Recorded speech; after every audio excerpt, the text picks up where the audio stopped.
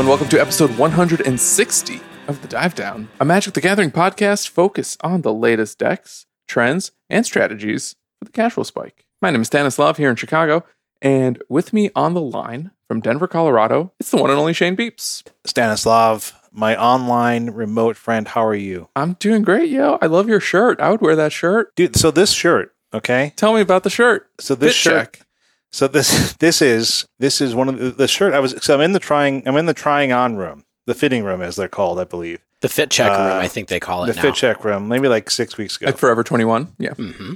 At Jonathan Crew, James Crew. Okay, sure. It's in this, and I have a gift certificate from the in-laws, and I'm trying on some stuff, and I'm moderately okay with it. And then my wife brings me this shirt. It's like $35. From the sale rack, okay? Yeah. And I'm like, yeah, this is perfect. It fits perfect. It feels good. It's a nice flannel. I go to ring it up, okay? You know how like everything that's on sale is always on like extra sale? Yeah, an extra 50. It was like literally like a $20 flannel from Jonathan Crew that was like $110, like OG price. Sweet. Yeah, so this is my new favorite shirt, and it was really cheap. Don't tell anybody. Stan, you're in your favorite shirt right now too, aren't you? Oh, the Fries shirt. My Fries shirt. I was going to say, also that's the Godfather, Dave Harbarger, also in a shirt that I love, that I would wear. Is it a denim jacket? Is it a denim button down? Somewhere in the between? I love him no matter what. This is my chambray. This is my favorite shirt, actually.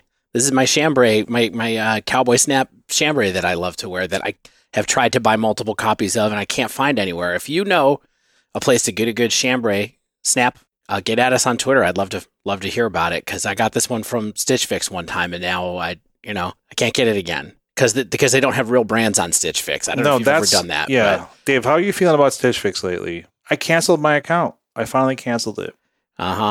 Sorry, Stitch Fix, get at us. Yeah, sponsor our podcast. Stitch Fix. Shane, I'd love to listen to your stories, but I am looking at the Google Doc right now, and someone is madly clicking around their cursor in the Google Doc, and I can see it. It says the dive down click, and there's just this green cursor moving around in the opening paragraph. What are you doing? You're talking and clicking at the same time. Could you just keep your hands off of it? You don't do that? No. You don't just wildly Nobody click? does that. You don't highlight things? I do when I want Stan to pay attention to what I'm going to say. That's when I highlight things. I knew that someone did this technique as well, and I'm glad that we're all on the same page here. But what I don't do is cause like a strobe show in the middle of the document while I'm talking about a story of a shirt I got for $20 at Jonathan Crew. His name's not even Jonathan Crew. What is it? I don't know. It's just Johansson. Whenever I see Shane clicking around, I try to figure out the beat in his head of the melody he's hearing, and that's what he's trying to click to.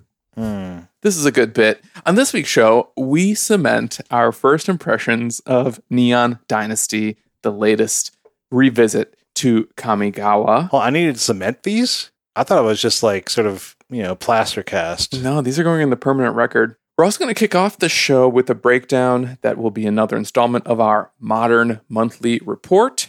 Looking at results week to week, it has felt like Hammer Time has been in a downswing, but let's see if the data bears that out. And then finally, we have a brief wind down planned where your boy Stan, which is me, shares a glimpse into mine, experiences playing Legacy. Does that maybe involve a glimpse of nature by any chance? Oh, a lot of glimpses into nature, let me tell you. All right. We're going to save that for the wind down. Legacy, it's another Magic the Gathering format. But first, some housekeeping. Shout out to the newest patron to join the Dive Down Nation, Garrett A.L. It was, it's one of those hyphenated last names where it's like an A name and an L name. So let's just say Garrett A.L. Thank you for joining the nation. Also, shout out to a couple new reviews from Spatu and Jeppe Fugel. Maybe it's Jeppe Fugel from Denmark. Oh yeah. Oh man. So yeah, that offensive accent. I apologize for Jeppe Fugel. Probably like Jeppe Fuge. Well, we appreciate you both. I noticed that Spatu said that they are now a less bad Magic player, and they also know way more about the Chicago Magic scene. Hopefully, that second half is useful to you somehow. I think we got Jeppe Fugel. No, it's Garrett A.L. Garrett A.L. Yeah. Nice. Dark Horse. We got Garrett AL in the Twitch chat. This has never happened before. Garrett, grab a mic, hop on the episode. You win this week. Come on down. You're the next contestant on The Dive Down is Right. So if you want to join Dark Horse / Garrett A-L, you can go over to patreon.com/The Dive Down. As little as $1 a week gets you into the Definitively Discreet Dive Down Discord. It's as good as ever. I think the Discord has been a consistent place of magic solace for me since it's been like 2.5 years since we've had the Slack and then transitioned into the Discord, and which is wild. Isn't that wild to think? Yeah, it's wild. And the community has been growing and has maintained its awesomeness. So we appreciate all of you out there in the Dive Down Nation and anyone new who wants to join. And if not, do think about supporting other content creators. We know it's a tough time out there. Or not necessarily tough. It's just a changing time, potentially tough. And so if there's a content creator out there that you like and have wanted to support, think about supporting any one of us. We're a community, and keep us all afloat. And if you'd like to support us while playing Magic Online, check out manatraders.com, who we've been working with pretty much since the beginning of this podcast now, when you look in the rearview mirror, where we rent our cards for Magic Online for Modern and Pioneer and things like that. Maybe even Legacy. Stan probably did that. So go to manatraders.com. Use code TheDiveDown2022, all one word, to be able to get 15% off your first 2 months of Magic the Gathering rental cards. Manatraders.com. And finally, we got to talk grooming one more time. Barrister Man? Yeah. Who's been grooming this week? Okay. Stan, you look lined up. Stan, you look isn't good. It obvious? You look lined up. Yeah. Did you fix yourself up? Yeah, I had a big family gathering yesterday. Big old gathering of the families. Mm-hmm. So I had to look my best. I lined myself up. I used my lavender beard oil. I've been growing out my beard because it's really cold out. So I need like half an inch longer. All the insulation I can get. And yeah, it just always feels so good and fun. I've developed little shortcuts for how I use the shaving soap. Like I don't use the little extra bowl. I just splash some water into the soap container and use my brush in there. I lather that up, brush my face. And then you know what? After I shave, like the parts of my cheeks and neck that I like to shave, I do it again to get a slightly closer shave. Wow. Yeah, that's dude. Some people like that shave their whole face do like 3 pass methods. And I'm not going to get into like the nuts and bolts of wet shaving because I've had a beard for a long time, but like I'm not going to do that. I'm not going to do no 3 passes. Yeah. I'm sure Will at Barrister and Man is happy when people do because it's like, that might be some more shaving soap. Exactly. Going down that drain. So if you want to check out the great products that our friend Will from Barrister and Man has put out into the world to enjoy wet shaving, grooming, getting ready for family gatherings, or just looking good on Zoom like I have because I had a giant beard last week and now my beard has been retracted. You look great, by the way, Dave. Hey, thanks. I got glasses for the first time, too. Those look good. Go to Barrister and Man and use code TheDiveDown2022. We have really good promo code synergy. Yeah. It's one code everywhere. Good. Just try it everywhere. Try it in your Amazon cart. It's fine. It'll work. Use it. Yeah. We should put that like in honey somewhere. Yeah. How do you get a code into honey? I don't think Will wants us to put the code into honey. That pretty much messes up his any analytics that he was hoping to get off of understanding where his audience is coming from. Anyway, that's just marketing, guys. It's marketing. All right. On the news desk this week is Stan going to take us through the new thing that he's been wanting to do this year, the monthly Modern Metagame Breakdown. That's right. Thanks to all the people in the Dive Down Nation who gave me some feedback this week. I put out a call to see what you like about the monthly, what you'd like me to add, do differently, do less of. I appreciate the feedback that I got. And, everyone else out there, feel free to shoot us a tweet at the Dive Down. Let me know what you think about these monthly reports as we consider to do them on the first weekend of the month throughout the year. And maybe we can then do a nice culminating synopsis at the end of the year. So what I've done again is I looked at all the Modern Challenge level results on MTG Goldfish through the month of January. We had 10 events. One of them includes a super qualifier, which I think is technically a PTQ for either the new Capera set championship. Sure, let's just say it is. Let's just say that's what it is. We were also missing last week's Saturday challenge because that never got posted by the Magic Online team. these things happen. Or maybe it was not last Saturday. There was some event that didn't get posted. I think it was last Saturday.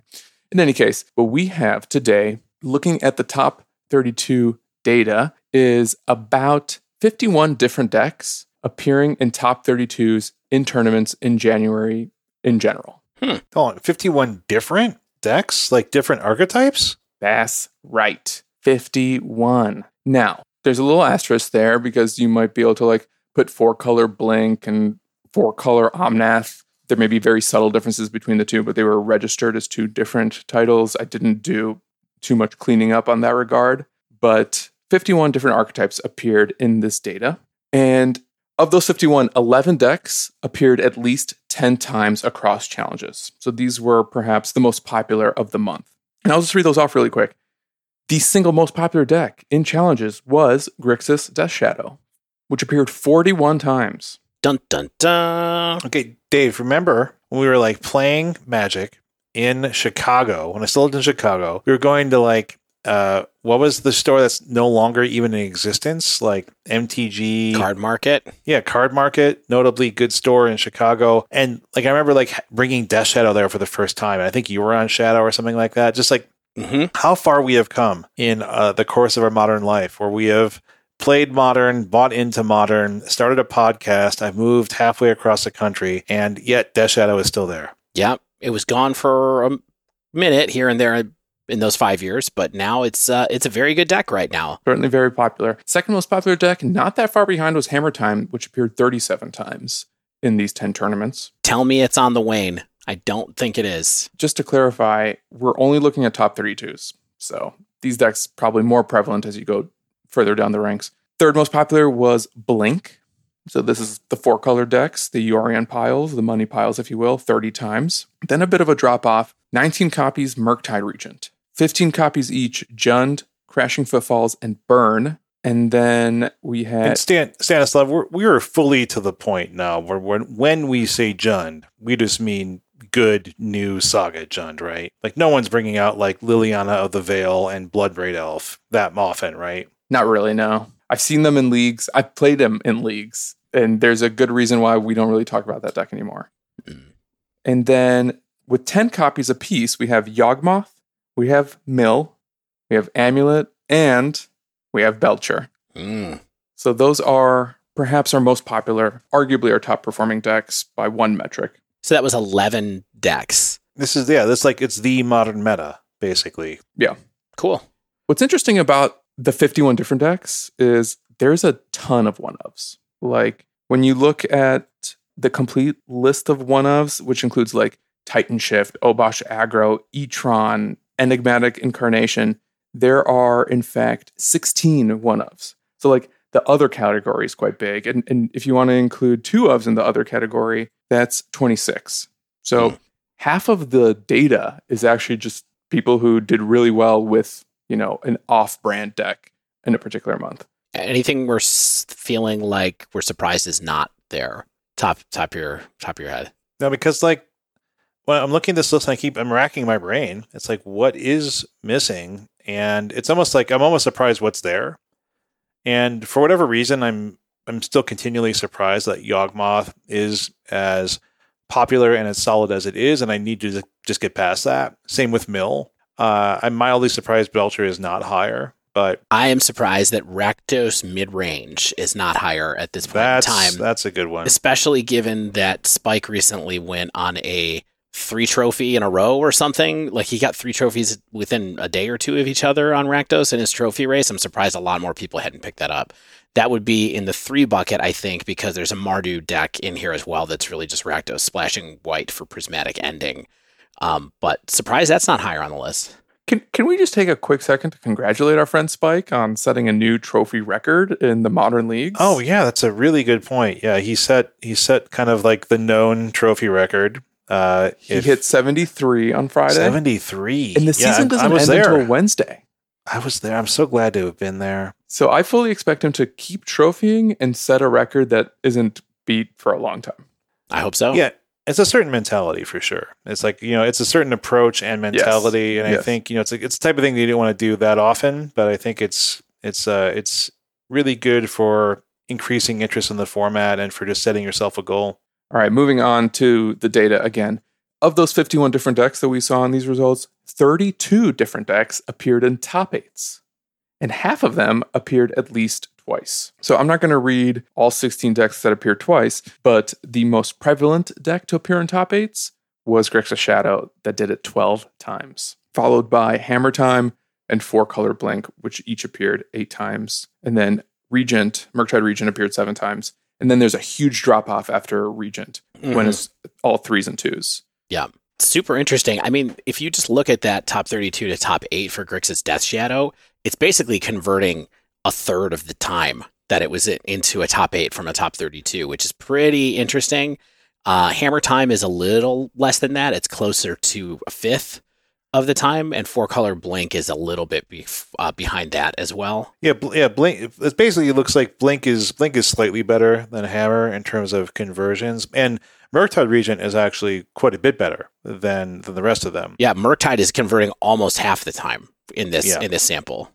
Interesting. And I almost feel like Murktide has become this entity that we acknowledge its presence without necessarily acknowledging its power and consistency, because I think it bears so much resemblance to Death Shadow in the actual cards that they both play that Death Shadow sort of absorbs that conversation. Yeah. I'm not sure why that is. Yeah, I mean, it's interesting. The big difference there, of course, is Death Shadow gets to play Luris.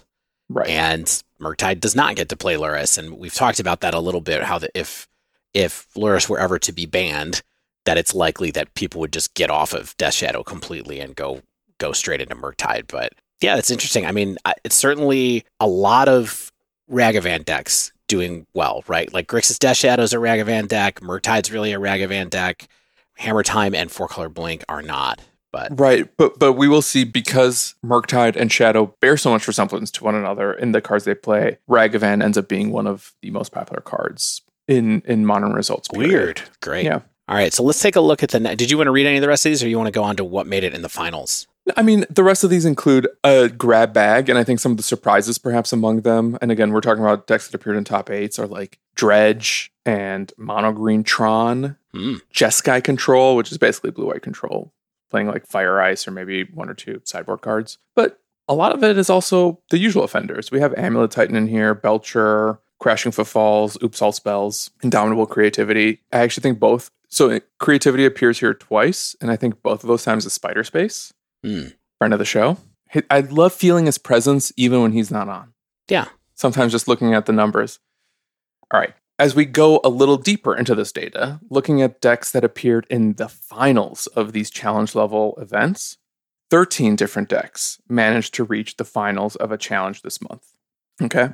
The single most popular deck to appear in the finals is, again, Grixis Shadow, that did it 4 times, followed by 4-Color Blink, followed by Murktide Regent.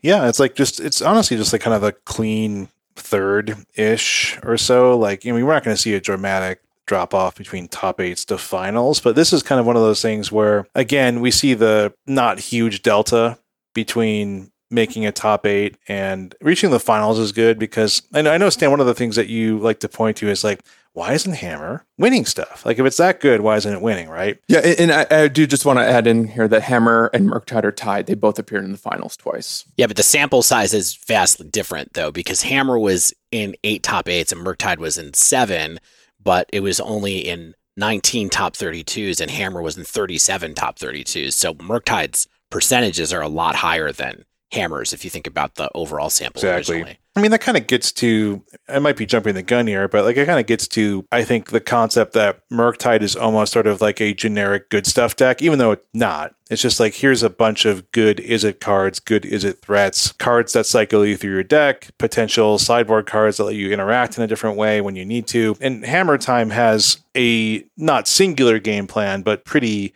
straightforward game plan, which is like, hey, I want to equip a hammer on something and beat you down. Yeah. And so Murktide, I think, takes advantage of that flexibility more largely when a metagame can continue to iterate against Hammer Time and continue to say, hey, look, we can't let a deck that's designed around equipping Colossus Hammer to an Ornithopter to keep beating us. Yeah.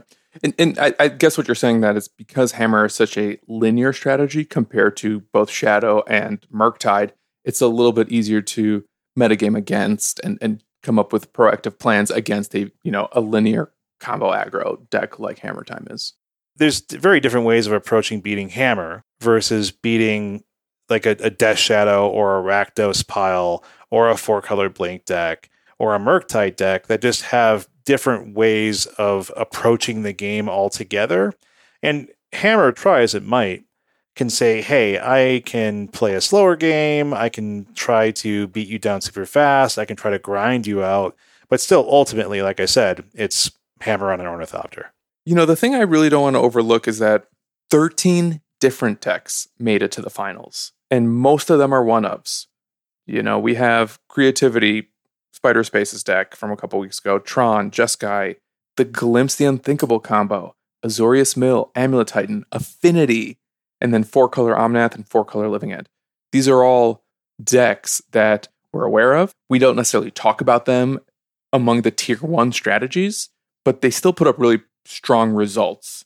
And I think that's just important to note that we don't have a format right now that is entirely homogenized by the tier 1, even though the tier 1 is very apparent. Mm-hmm. Finally, 7 different decks actually won the challenge. And also, I want to bear in mind that the sample for this month's data includes 10 tournaments, as I mentioned, though we are missing 1 challenge. Compared to last week, where we only had 9 tournaments, the fact that we had 7 different decks winning a challenge, I think, is one of the strongest cases for the positive format health that people, and maybe even Aaron Forsyth, allude to really frequently when they talk about Modern. So what were those 7 decks? Grixis Shadow 3 times, 4-color Blink twice, and then a bunch of one-ofs, including Jeskai, Hammer Time, Glimpse Combo, Amulet Titan, and Affinity. Affinity. What is new Affinity? Is that just literally like the Frogmite? Like Frogmite beatdown? It's Thought Monitors and Frogmites. Yeah. Like literal Affinity now. Unreal. Yeah. One of the reasons why I'm bringing up this month-over-month change from December to January is, again, bear in mind, 10 tournaments in January, 9 tournaments in December. Of those 9 tournaments, we have 5 winners. 5 different winning decks. With only 1 extra tournament, we're seeing 2 more decks among the winners here. So there's a little bit more variety among those who are able to go all the way in a Modern challenge or, an equally difficult event. Cool. And it's a little similar in the number of finalists as well. So if you looked at what you had, 9 events versus 10 events, so you had 18 decks in the finals versus 20 decks in the finals. There's 2 or 3 more decks in the January bucket than there is in the December bucket as well. So yeah, I think there's a little bit of indication of decks, more decks than it feels like making it to the finals. Yeah. And I think what that is not a lot has changed in terms of the format's identity in that period, right? No new cards, no bans, no shakeup, so to speak. So in this perhaps stagnant format, we are still seeing metagame churn from people who are able to identify what those strategies are. And Hammer Time, which we were talking about, like, did it or did it not drop off? One of the data points to seeing how much it may have dropped off is the fact that Hammer Time made it to the finals 4 times in December, tied with Shadow, and it only did it once in January. Awesome. All right, so you talked earlier about the most popular cards. I know you love to pull that data as well. How is that looking at just a card level basis? Yeah, we can go through these pretty quickly. The single most popular card was Ragavan, with 423 copies among the top 32s. It's the only card that appeared more than 400 times in these top 32s. That, for whatever reason, like, I'd love to go back in time and look at this data, because having a creature, like a red creature, be the most popular card kind of blows my mind. It just kind of does. It's kind of amazing. I wonder if Monastery Spear was in a similar position maybe this time last year even. It has been at different points in time, but I don't think for as long as Ragavan is going to be or has been. My Monastery Whisper, I think, was the most popular card a few different times. Although I guess it was always behind Lightning Bolt. It was definitely the most popular creature for a while. But yeah. You know what I like to think about? Of those 423 copies, how many of them were owned by Mana Traders or a similar rental program? All of them. Probably 400, many, right? Yeah. All right. So of those most popular cards, the top 5 after Ragavan include Expressive Iteration, Mishra's Bauble, Lightning Bolt, Dragon's Rage Channeler. Yeah. And these are all 5 cards appear in Shadow and Murktide. And I think that's why when we have those two decks at the top of the metagame, they share all these cards. That's kind of going to remain the case, I think, as long as those two decks are popular. Still shocked that expressive iteration is as high in the metagame as it is, but there it is. Oh, my friend, it is the most popular non-creature spell. Unbelievable. 387 copies, followed by Bauble, Lightning Bolt. We have Bauble supplanting Bolt, even in the 2 spot. Yes, that's surprising. It's because Lightning Bolt is not very good right now, and so it's not being run as a full playset in Shadow is part of what's going on there. Yeah. Unholy Heat and Prismatic Ending are the next 2 in the top 5 spells. I also actually want to just note that the 6th most popular spell was, again, we're talking about non-creature spells, is Force of Vigor with 208 copies. And that being a sideboard card probably indicates that it's just the most popular sideboard card across decks we saw here. If we look at most popular creatures other than Ragavan, DRC, 336 copies, and then a pretty significant drop-off. The 3rd most popular creature, Esper Sentinel, 191, then Fury and Solitude. Okay, so I know it's been this way for a couple months, but this is kind of gross, right? It's all Modern Horizons 2 cards, the top 5 most popular creatures. I think we knew that part already, but they're good threats. They're good threats. They're good cards, David. Of all of our top cards, creatures, non-creatures, blah, blah, blah, only 5 of them equaled 3 or more mana. And those 5 cards are Fury, Solitude, Teferi Time Raveler, Force of Vigor, and Leyline of Sanctity. Yeah. Everything else is 0. Those aren't 3 mana anyway. XX. So well, Teferi. Besides 3 or more. Teferi. Yeah, I mean, so what did we learn here? Not a lot, besides the fact that perhaps Hammer's demise is a little prematurely reported. That it did. I think Hammer did have a real downtick, but it wasn't. It hasn't been a significant downtick. I think it's been noticeable, but not like it's been removed from the top of the meta or anything like that. Yeah. To quote, if I may, Ari Lax from Dominaria's Judgment, his assumption was just that it's harder to get free wins with this deck. That for a long time, people could pick this deck up without a ton of experience and just kind of trophy a league or run super hot in an event because, obviously it's a strong strategy, but people hadn't necessarily developed the tools or skills to play against it. And I think as it continues to gain more popularity, especially among newer format players, I think it becomes a little bit harder actually for people to fight against it, especially when we have the most popular sideboard card being a 2-for-1 against this deck in particular. I bet you at a LGS, you can still get tons of free or cheaper wins with Hammer, just because of the way the online metagame works. And so I think very few people who are Hammer mains are just being I can't buy a 4-0 at my LGS anymore. And so I think that just speaks to kind of the dynamics and shift that we experience on Magic Online. It's so aggressive. Something else I just noticed while looking at these tournaments was that Grixis Shadow won every single time it reached the finals of a tournament. So it never came in second, except the time when on January 16th during the Super Qualifier, there was a Shadow mirror match in the finals. Well, that's good to know. What other things do you think you have for kind of parting thoughts from this about where you would go for the metagame from here before we get on to spoilers? So my comment about cards that cost 3 or more mana, it just made me think of Trinisphere. And it made me think that Trinisphere might be a card that is underplayed right now. And whether or not it needs to be in a Tron deck or a different Karn deck or some other resource denial Ponza-style strategy, but punishing people for playing so low to the ground, especially across the top tier strategies, it feels like something like that is maybe a way to be proactive in a way that totally jukes what people are expecting right now. Okay. I mean, it's definitely considered irreplaceable in Karn, the Great Creator decks. That is a staple. It's attached to him. It's stapled to Karn, the Great Creator. It's along with Pithing Needle and Liquid Metal Coating. Both good cards. I think just having a plan against Shadow is probably your most important strategy moving forward. And for that reason, I think Blood Moon may also be a slightly underplayed card.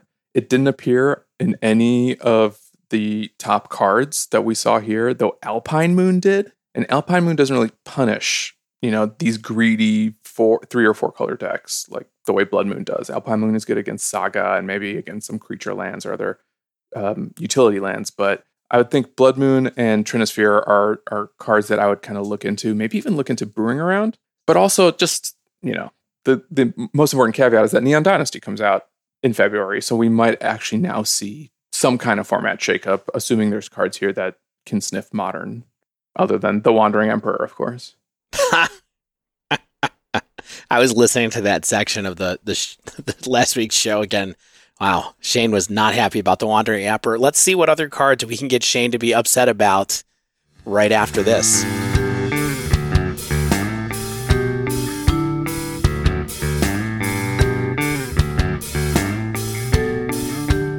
All right, I'm coming in hot. I'm coming in angry. I've given myself 3 strikes. I've given myself 3 times where I can say, yeah, I think that card's cool, but it sucks. I can't wait to see what cards that's going to be. You can say a card is cool as many times as you want, or you can be quiet and not tell us that a card sucks. Well, I get 3, a card's cool and sucks. How many do Dave and I get?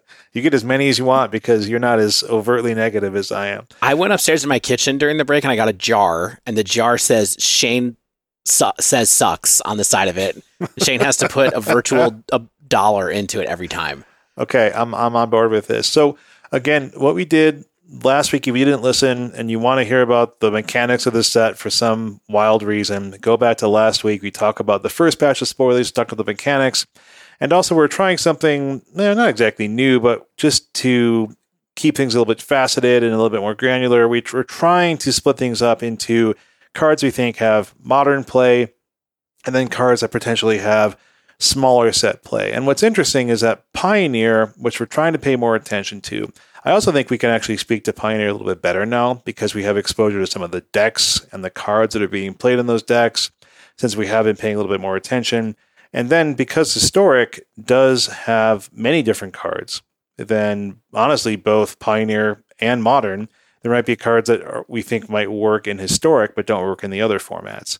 And so we'll start with our favorite format, perhaps, and that definitely favorite. Yeah, and that is Modern. And I think we have a few cards, continuing on from last week, that will be primed for potential success, if not role play, in Modern. So let's start with, this is a very cool card, IMO. And Dave, I'm glad you put this on the list because it's Blade of Leone, 1 in a black, for an artifact creature equipment demon. Sick. The best type line ever. With Menace, which makes sense. And the equipped creature, it's a 3/1 for the creature. And this is one of those reconfigure things. So the equipped creature has base power and toughness 5/5, has Menace, and is a black demon. In addition to its other colors and types, the reconfigure cost is 2 black. Again, we'll talk about reconfigure this one time, and that is you can essentially attach this equipment creature to another creature for the reconfigure cost, or unattach it from a creature for that same cost. That can happen only as a sorcery. And while it's attached, the artifact creature is no longer a creature itself. So, Dave, I think you put this on the list. What are you hyped about with Blade of Leone? So, to me, this just looks like a card that is kind of in the same vein as, what was that one? Lion Cloak? Is that the card from last week that's like a good Stoneforge? Lion Sash. That's like a good Stoneforge target that still works with Luris. Is just what this looks like to me. It's a small version. It's kind of fragile because it's a 3/1. You can get a little aggro with it if you want to go and get it with Stoneforge Mystic and attack in with it, or if you happen to get to where you can reconfigure it onto your creature, all the better. But it just felt like this was a good additional part of the suite that is a bit more aggressive than maybe even something like in the vein of what's Nettlecyst. Is that's the card that's cranial plating on a living weapon. That was the only thing that I was thinking with this card, and it just felt like it had some potential to be part of a suite there. This is a mythic, right? Believe it's a mythic, yes. I'm going to look at the spoiler right now. It's weird. I want this to be even better than it is. Like, I want the reconfigure cost to be like a little bit lower. Like, I feel like for a mythic in the set, I was like, I want it to be a little bit more bonkers, but I do think that this is pretty cool. Yeah. It seems really powerful in standard, I would say, of course, but what do you think, Stan? Isn't everything? Yeah. Something that we had overlooked last week that I think is really important to touch on while we're talking about an equipment here is that in Modern, there are really good ways that exist in very popular decks to cheat on equip cards. So even though the reconfigure cost is 4 mana, with something like a Core Outfitter or a Sigarda's Aid or a Pure Steel Paladin, you can spend 0 mana to turn your equip creature into a 5/5 menace demon. Stan, do you know why this works? Because I don't see the word equip anywhere. Because it is an equipment, and Pure Steel's Paladin says equipments you control have equip 0. So it basically gives the equip ability onto the equipment card, even though the equipment card itself in this case doesn't have that ability to start. That seems silly. I mean, makes total sense if you look at the rules, though, when you look at it that way. So I don't think we need to spend a ton of time on this card unless people have some other things to say about it. But I think this card is cool. I think the pickings are a little slim for Modern in this set, and so this one stood out to me as something that fits maybe as like an alternate game plan in Hammer if for some reason you want to go a different direction other than Colossus Hammer to me. Or potentially, we also played not too long ago, there was like that all artifact Stoneforge Saga list that I played over the summer last year that I actually did decent with. That was like a non-Hammer equipment deck that was pretty fun and pretty good that I think this could be a piece in as well. Well, speaking of Urza Saga, one thing I had in the notes here is that I was really surprised as I looked through this the final spoiler, that for a set with so many artifacts in it, I don't think there's a single card that you would go and grab with Saga and be happy about personally. I don't know if we want to read the one card that's like a borderline target that we haven't talked about, and that is Eater of Virtue. Synthesizer? Well, Experimental Synthesizer can't be searched up with Saga because it's a colored casting cost. It's a red mana. Oh. So Eater of Virtue is a single mana for legendary artifact equipment. Whenever a equipped creature dies, exile it. Equipped creature gets +2/+0. Its equip cost is 1. And it says, as long as a card exiled with Eater of Virtue has flying, equipped creature has flying. The same thing is true for First Strike, Double Strike, Death Touch, Haste, Hexproof, Indestructible, Lifelink, blah, blah, blah, blah. This card seems way too conditional to me, even though it's got a really cheap equipment cost and can potentially add a bunch of attributes to one of your creatures. It's not easy to have a creature killed that has stuff and then reattach this and then do it again. So I just don't personally. I don't think that that card is great, and so I was kind of bummed and sort of relieved that there aren't any great Urza's Saga targets in this set. Next card I had Ninja's Kunai. I thought about that card too. I felt like I'm the person who always brings like the worst cards in front of you guys, and so for you to be like Ninja's Kunai. I mean, I did look at that for a minute. I was like, oh, you can search up a lightning bolt if you want with that card, and maybe that's a thing. But I think it's kind of slow. But if you need a lightning bolt for some reason, I guess you could try that. But Dave, you did put some other artifacts on this list. I put one in particular. So I put Mnemonic Sphere, which is a single generic and a blue for an artifact. And it just says, generic and a blue, sacrifice Mnemonic Sphere, draw 2 cards. And then it has a channel cost of blue, discard Mnemonic Sphere, draw a card. This card stood out to me a little bit just because the channel cost is so cheap and it fits with Luris. And if you get it into play for some reason later in the game, let's say, you can actually draw a significant number of cards off of it for a pretty hefty mana investment, but still it's a thing that you can consider having as part of a recursion package if you need to for some reason. Now, it doesn't replace Bauble or something like that, but it could be, if you're in a deck that has some artifact synergies where you actually want something like this in play that can be meaningful. It just kind of stood out to me as an interesting card, especially because the channel cost was so cheap. Yeah, that's kind of the saving grace, right? Is the fact that you can just pitch it for a single blue. Like you said, it's not as efficient as Bauble, but maybe it doesn't have to be. I don't know if like the 4 mana investment for the play it, sacrifice it, draw 2 cards thing is quite there, but maybe it doesn't need to be. Can I just take a second to talk about the set on a macro level? Because it's going to inform almost every card we talk about. Let's zoom out. Just in such an artifact heavy set. Here's what I want out of Neon Dynasty. like the literal one thing I, as a player, want is for it to reinvigorate my favorite Pioneer deck, which is Insol. And right now, Insol is an Azorius deck. I prefer to play the Izzet version, but maybe the Azorius version is better right now. That being said, like, I look at all these cards in this set, and I'm just like, half of them have to be Insol fodder, including this one. And to your point, Dave, what I like about this particular one in the Azorius version is that this is Bauble in Azorius Insol. Yeah, and to note, of course, we are moving to Pioneer for this, for what Stan is talking about here. Correct. Out of Modern, which I think is fair. You know, I was thinking about this card in the context of like an Urza kind of list. I mean, maybe there's some artifact synergy there, but Stan, I hear what you're saying too, is that in Pioneer, this might be a fit because of that Luris plus blue plus Insol kind of thing. In maybe even in a historic context, as long as we're on this card, like it plays really well with things like Blackstaff of Waterdeep, or that 3-mana creature, which you can't play in Luris, but it's the animator that turns your artifacts into 5/5s. Right. You know, I like this with Blackstaff because with Blackstaff you can turn things into 5/5s over and over and over again, so that if you have to cash this in for 2 cards, then you just untap your Blackstaff and animate some other cool artifact. Yep. So I think there's like actually a lot of interactions here to play with. And a failsafe being pay a blue to draw a card with this, and you can grab it later or whatever, I think is pretty good.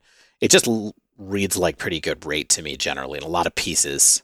Can I move us on to Please. A card I really want to talk about? That's March of Burgeoning Life. X and a G for an instant card. As an additional cost to cast a spell, you may exile any number of green cards from your hands. This is the March cycle. It costs 2 generic, less to cast for each card exiled this way. You can choose target creature with mana value less than the X, part of the casting cost. You can search your library for a creature card with the same name as that creature. Put it onto the battlefield tapped, then shuffle. So yeah, I think we originally had this not in like the modern playable list. I moved this up. I think this is potentially modern playable primarily due to Yogg, because what this can do is be cast for really cheap and duplicate an undying creature. So you can duplicate a young wolf, you can start comboing off. Like, you're not going to do the thing where you kind of automatically win the game, but what you can do is then just get to a spot where it's like, hey, I need 2 undying creatures, and I need them now, because then I can draw like 10 cards, and then I'll probably win from there. And I mean, of course, there's a few issues, because you have to make room for a card like this. You can't just, every time you add a card, you have to take something away, or you have to go to 64 cards, which is not an option. I mean, who says? I mean, that's a good point. I think there's potential here for something. I don't think this is like what Yogg needs. I think this is just, hey, this is a fun option for Yogg or other decks that want the same type of creature. Yeah. And I would just say real quick, this card, when you read it, looks like Green Sun Zenith, right? But it's not. It's not that. It's not a Court of Calling. It's really, I forget who I saw say this on Twitter, but someone was basically like, this is really a clone. It might have been Aaron from Turn 1 Thoughtseize who said this when he was talking about it on Twitter. It's really a clone effect. It's not a search up and tutor a card effect. And so you kind of have to play around with it like that. And if your deck can handle that, I do think the cost is really cheap, especially when you get into just saying, hey, I can toss some green cards to go and get something at instant speed. That's great. I mean, another thing that I was looking at this or thinking about this in is like, it still can be a ramp spell in a deck that has a lot of elves, for example, or a lot of mana creatures in it. And Yogg also has a lot of creatures in it, a lot of mana creatures in it. So you could go and, get a extra Bird of Paradise, or you could go and get whatever if you need to like ramp and go faster. And I think that's one thing that this card can do in Yogg that Chord and Eldritch Evolution can't. Yeah. One thing that I think is really striking about this whole cycle of cards that is maybe easy to underestimate is that the card you pitch from your hand costs 2 mana or reduces the cost of the spell by 2 mana. And I think that's actually pretty huge. And frequently we think of it as like reducing it by 1 mana. And I just like that. I like that a lot.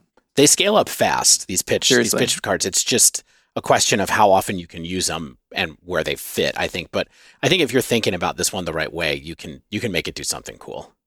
Okay, 2 cards that I wanted to put out for consideration on a deck that I do not play are Colossal Sky Turtle and Mirror Shell Crab as potential utility pieces in Living End. Yes. Whoa. Right?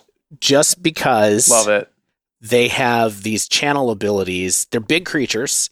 One of them has flying. One of them has Ward 3. So, but the flying, I think, is helpful. And then being able to, in the case of Colossal Sky Turtle, channel to get a card from your graveyard back to your hand if you want to, or channel to return a target creature to an owner's hand to try to get rid of something that's problematic for your deck potentially. And then a Mirror Shell Crab, you can counter a target spell off of it as well. They seem like interesting things that could possibly end up in that kind of deck if you wanted to have options to be more interactive with Living End than Living End is sometimes. Very specific uses. But what do you think about that? I do think that 3 mana on the Mirror Shell Crab to counter target spell ability unless its controller pays 3. I think that has diminishing returns, but I do like how you can potentially use it to protect your combo, especially post board. Like, I almost wonder if this is a sideboard card. Yeah. For that reason.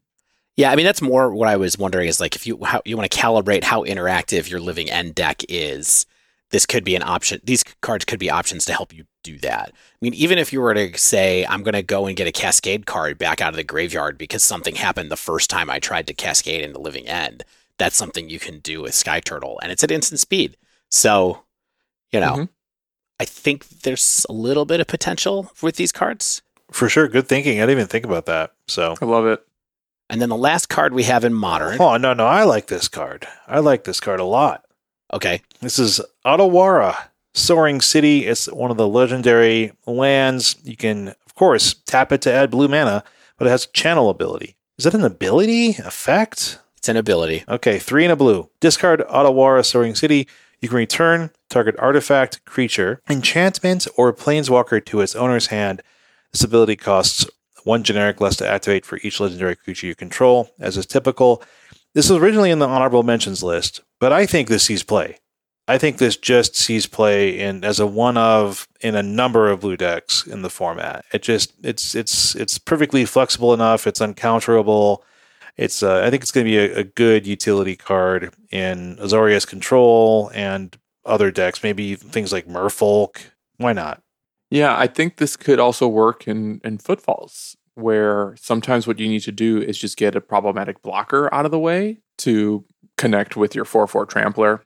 It's one of the reasons why Dead and Gone has proven to be such a powerful tool in that deck is because of the Gone side to just like bounce a Goyf here and there. And I think this can serve a very similar purpose. Okay, but that was kind of it, I think, from my glance as far as Modern goes for Kamigawa Neon Dynasty. What do you all think? Not Density? Not Density. I almost said it again, though.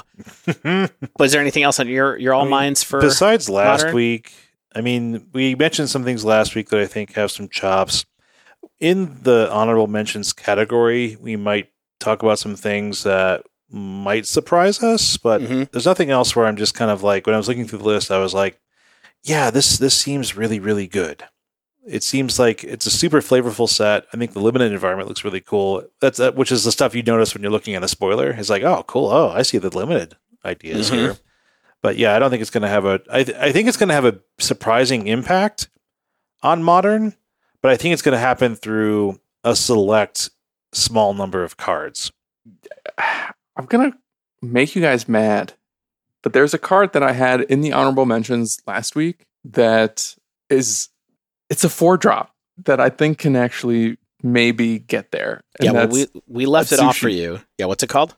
It's a Sushi the Blazing Sky. 2 red for a Dragon Spirit, 4/4 flying trample. And when it dies, you can either exile the top 2 cards of your library, and then until the end of your next turn, you may play those cards, so you can get lands off of it, or spells. Or when it dies, you can create 3 treasure tokens. And even though a 4-drop in Modern is a tall order, and I think if this sees play anywhere, it's going to be in the smaller formats, the fact that it's good rate on the board, and it has a really powerful death effect, where you can either where it replaces itself, or it can help you ramp into something else. I just feel like this is a pushed card. You know, you can't put it in an Obosh deck, but maybe you can put it in like some kind of Ponza shell or some other kind of chunky mid-range red deck where you don't have to worry about Obosh because you have a 4/4 flying trample. I mean, so it's pushed into a format that doesn't support decks like that very well right now. So that's the balance, right? Is like, so we have raw value of a card versus how it actually fits and can be cast and succeed in the format itself. I know, but it's a 4-mana 4/4 flying trample. Yeah. Yeah. I mean, I just wish it had haste, to be honest. Like, if it had haste, it would be. Yeah, I mean, that's unacceptable to not have haste, honestly. IMO. I think I would rather, if it was flying haste, like Glorybringer instead, I would be like, yeah, okay, maybe, but then it would have to cost 5 mana. Would it? Maybe. That's what Glorybringer costs. Well, yeah. But I mean, so here's the thing. Is like, okay, so we have a 4-mana Flample at 4/4. Okay, right? So you have to untap with it. You have to untap with it to attack, and even then, I think it gets stonewalled by a few things. And then, if I almost would rather this get killed. But then, you know what I mean? But then if that's my point. It's good both ways. That's what I'm saying. I get it. I get your point, right? Is like, I almost rather it get killed, but why am I'm paying 4 mana to hope that this gets killed and then like hopefully get 2 good cards out of the top or have something to do with a treasure token. Like, that has me concerned, where it's like, I would like it to be cool. But yeah, I mean, like, without haste, it's a tough sell for me. Well, fortunately, it's a mythic, so we may never have to buy it. Yeah. All right. Should we take a look at Pioneer?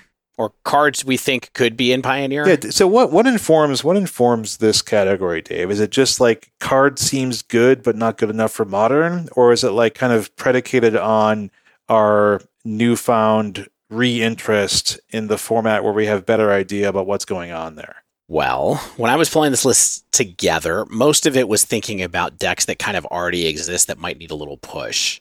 Because I don't think that any of the decks that are at the top of the metagame in Pioneer right now really benefit from any of the cards here, but there are a few decks that are older or maybe have always been a half step behind in Pioneer that I feel like might benefit from a few cards in this set. And a couple of them are weird opportunities that are offered just by Pioneer itself, I think, in the sense that cards you would never even consider playing anywhere else but they could be an interesting combo here. So I don't think that I saw anything that like makes Phoenix better in this set, or anything that makes, any of the other decks that we talked about last week in Pioneer, really. But I think there's some cool cards. The first one I want to talk about is another black artifact card that costs a single generic and a black, just like the Blade did. And this is called Mukatai Soul Ripper, and it is an artifact vehicle, the first vehicle that we've talked about as part of this set so far. It says, whenever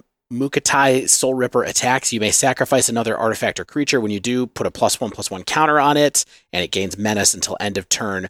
The crew cost is 2, and it's a 4/3.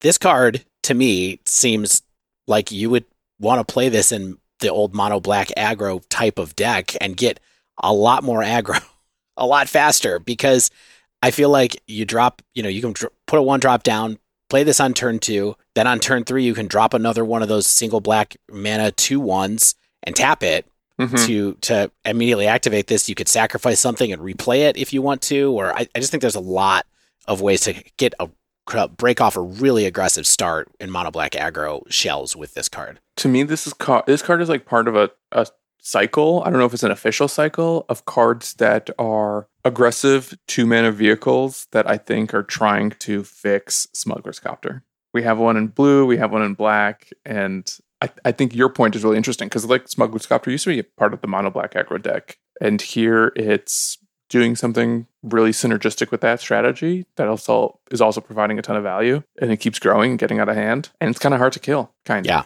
I just think it's like, you got to answer this right away. Like, someone's going to hit you for 5 with this with this card, Yeah, it's a cool one. It makes sense. It fits synergistically with a deck that has been good in Pioneer. I think it's taken a step back, but I think it's one of those cards that is potentially good enough to make you say, like, does this give this a couple percentage points back? I don't think there's much more to it than that. Another card that I thought was good on rate, kind of like Soul Ripper is, And it's one of the only ones of this cycle that I think is really playable is Invoke the Ancients, which is a single generic green, green, green, green for a sorcery that makes 2 4/5 green spirit creature tokens. For each of them, put your choice of a vigilance counter, a reach counter, or a trample counter on it. So for 5, you get 8 power and 10 toughness spread across 2 creatures that you can make have vigilance or trample or reach, depending on what's going on for you.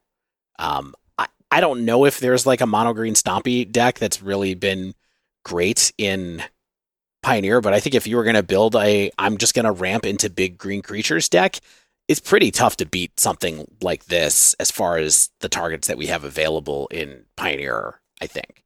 Yeah, I wonder if this can coexist in the same deck as one of the cards we talked about last week, which was Invoke Calamity, where you can replay this for free and just keep making huge bodies while also casting another card off of Invoke Calamity as well. So you have to the only thing about that is that the card that gets the second card has to be a single mana. That's the thing. Because I looked at this too. I was like, maybe this does go with Invoke Calamity. But yeah, you have to find a single mana spell. So maybe it's a shock or I don't know. It might be tough to play. Or a 0 mana spell. I don't know how many of those exist in Pioneer, but yeah, I would say not many. None, maybe. But yeah. But I felt like if you are playing a bunch of elves, there's a lot of elves available in Pioneer. This is something that you could go right into and just put a ton of power down on the board. Yeah, I think elves is going to need a little bit more than this in Pioneer. Right. Well, yeah. Okay. Leave the elves out of it, Dave. I'm just talking about ramping. We're just ramping. Stay in your lane. Yeah. All right. Wouldn't this be cool if it made 2 4/4 rhinos for nothing? For 3 mana. Well, that's why it's not in the modern I know. one, right? I know. Okay, so I think this next card, Dave, you put it on the list, but I was looking at it, okay? Mm-hmm. And I want to hear you convince me. And so it's Reinforced Ronin, single red mana, artifact creature, human samurai. Has haste, cool. It's a 2/2, ooh. Mm-hmm. But at the beginning of your end step, you have to return Reinforced Ronin to its owner's hand. So it has dash. It has so it has dash. But it also has channel. 1 in a red, discard Reinforced Ronin, draw a card. So you can cycle it away if it's not going to be good on board. You can cast Goblin Heel Cutter if you're Dave. I know it's not Goblin Heel Cutter. Dave, you don't have to convince me. This card is lit. This card's really good, right? This card is so good. This card can maybe see play in Modern. You think? I don't think it can see. All right. Well, let's start. So I will say since we're in Pioneer, let me start with Pioneer for a minute. Mono red aggro in Pioneer is good, right? Like it's pretty good, but you still have to run. What do the current builds of that look like, Shannon? You've been playing mono red in Pioneer lately. Like, are you still playing the 2/2 with haste that needs spellcraft or whatever? No, are you still playing? It's surprisingly lean because the 2 drops are good, the 3 drops are good. It's not as aggressive as you might think. Right, but what if you wanted to get more aggressive? Like, I feel like that's always been one of the problems with those really aggressive red decks. And Pioneer is like, they didn't have a really good Goblin Guide. This is probably the best one. Do I want to play this over, what is it? Is it a 2/1 that makes you return a land to your hand? What's that one that briefly saw play even in Modern Burn? When Wayward Guide Beast. Yeah. And yes, you do want to play this over Wayward Guide Beast, I think. Okay. So here's the issue with this card. It plays poorly with Eidolon of the Great Rebel. Here's the good thing about this card. When you have an Eidolon down, you cycle it. And I think for that reason it's awesome. It plays well with Obosh as well. You can cast it off of Chandra 3. Oh, yeah. So I think this card is really, really neat. Yeah. It's definitely novel, which is good, right? Where it's just like, hey, you can, anytime this comes back to your hand, it's not necessarily a bad thing because you can cycle it away, and you don't necessarily have that even with something like a Ragavan or any other dash creature you've ever used in your past, where it's like, hey, yeah, I came back to my hand, but then I can do something else with it. But yeah. And these, Zergo Bellringer used to see a little bit of play here and there, you know what I mean, as a card that was a Goblin Guide in non-Goblin Guide formats. And I think this card is easier to use than that, and you get to cash it in for a card if you want to. Not to mention, this is a card that is an artifact creature, and so if for some reason you wanted to be trying to do something like this would be really weird, but if you're trying to get Delirium, it's a card that's pretty easy to put 2 card types into your graveyard and draw a card off of it, which is nice. It's like what people used to do with Architects of Will, when you were trying to get Delirium for things. So that seems like a real outside case for this card, but I do just think this is a really good aggressive 1-drop, and that's it. Sold. And it's an uncommon. Yeah. This feels like it's going to be a staple uncommon. $4 uncommon. Wow. Okay. I don't think so. But all right, that's 1, Shane. That's my 1. That's my 1. I get 2 more. All right. This next card's interesting. We haven't talked about too many sagas, and it's Hidetsugu. Consumes all. I like this one. That's that. Do I get 1 back? Do I get to take the quarter out? No. Okay. No. The quarter's ours. 1 black, red, enchantment saga. Chapter 1, destroy each non-land permanent with mana value 1 or less. Ooh. Chapter 2, exile all graveyards. Ooh. And then Chapter 3, exile the saga, return to the battlefield transformed under your control, and the transformed side is the Vessel of the All-Consuming. It's a black-red ogre shaman enchantment creature with trample. When the Vessel of All-Consuming deals damage, put a 1/1 counter on it. When it deals damage to a player, if it has dealt 10 or more damage to that player this turn, they lose the game. It is a 3/3. Can I change my apocryphal story that I was known as the Vessel of the All-Consuming in middle school from last week? Because that's way cooler. Say this? No, I said I was Lizard Blades. Oh, right, Lizard Blades. I'm now the Shane Vessel of the All-Consuming. I mean, you were a little overweight in middle school. Wow. I mean, wow, this guy. Who wasn't, Dave? I mean, I middle was. school. Middle school is a bad time for all of us, so let's not focus on that. Yeah. Okay, so this card rules. This card. No, okay. This card's awesome. All right, if you love this card, you guys go for it, because I thought this card was good, but I don't know why, so go ahead. Okay, so I think this sniffs modern play. I think this is not even just a Pioneer card. I think it's actually more of a modern card than a Pioneer card because of Chapter 1. Non-land permanent, mana value 1 or less. And so just because of the mana values that we see in modern, it's going to hit a lot more stuff. Then it goes straight into exile all graveyards in Chapter 2. So that takes out a lot of the thing that low mana value decks want to rely on, which is Lurrus. So it's first, here's Chapter 1, here's your jab. Chapter 2, here's your cross. And then Chapter 3 is, then I'm coming at you with something that lets me actually mostly effectively finish the game. Because it's a 3/3, you're probably also running other removal in a deck that's going to run something like this. I mean, of course, this is not it's not some crazy wrath. It's not something that is getting the job done against all decks. I think it's a sideboard card against very particular archetypes. It's handy against Stan's favorite deck, Rhinos. It's handy, more than handy potentially, against something like Hammer. And I think that this is just going to be an effective sideboard card for Rakdos-based decks that cleans the board, takes out the graveyard from those Lurrus strategies, and gives them a threat on Chapter 3. What more could you really want for 3 mana? Besides, I want it to cost 2 mana. Yeah, I mean, who doesn't? Yeah, I mean, that's the biggest problem with this, right? Is you can't play it in your Lurrus deck. And so you have to really love it out of the board because it's going to take you off of Lurrus. And so that's part of the reason that I was a little skeptical what's about the home for the deck, really, for this card, really? You talk about how well the first 2 chapters go together to eliminate a bunch of stuff in modern. I think you're right. This even gets rid of baubles, for example. It makes your opponent sacrifice them and then gets rid of them out of the graveyard. It's got a lot going on. So I could be wrong about where this actually flies.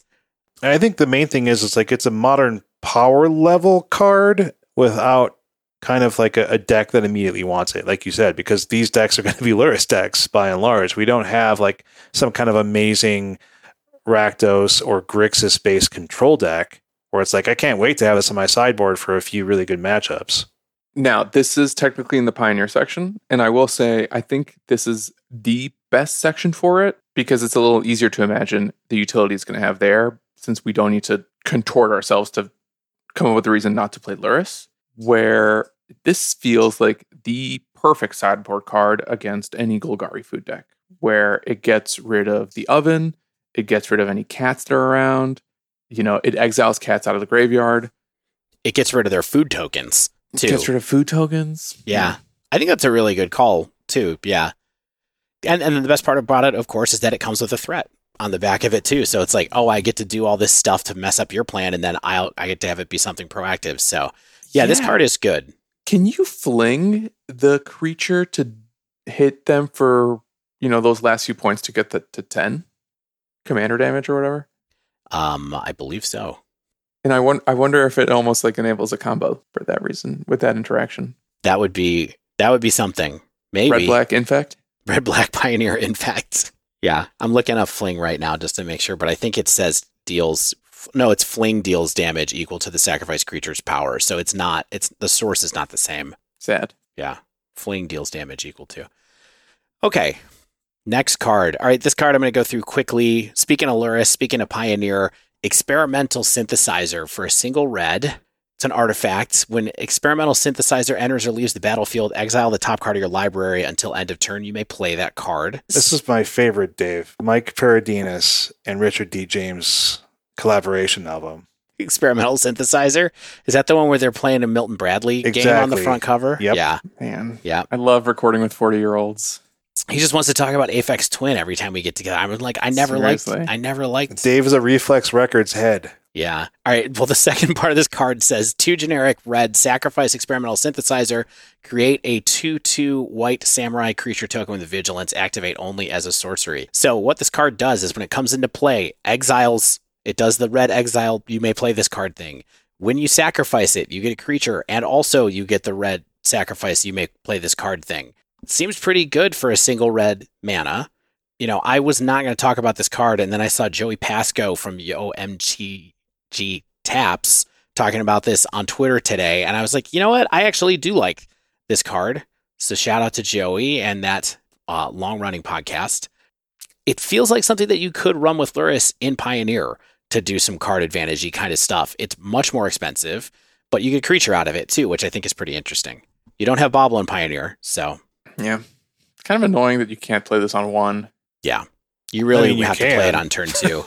Yeah. It like has the expressive iteration problem, yeah. Yeah.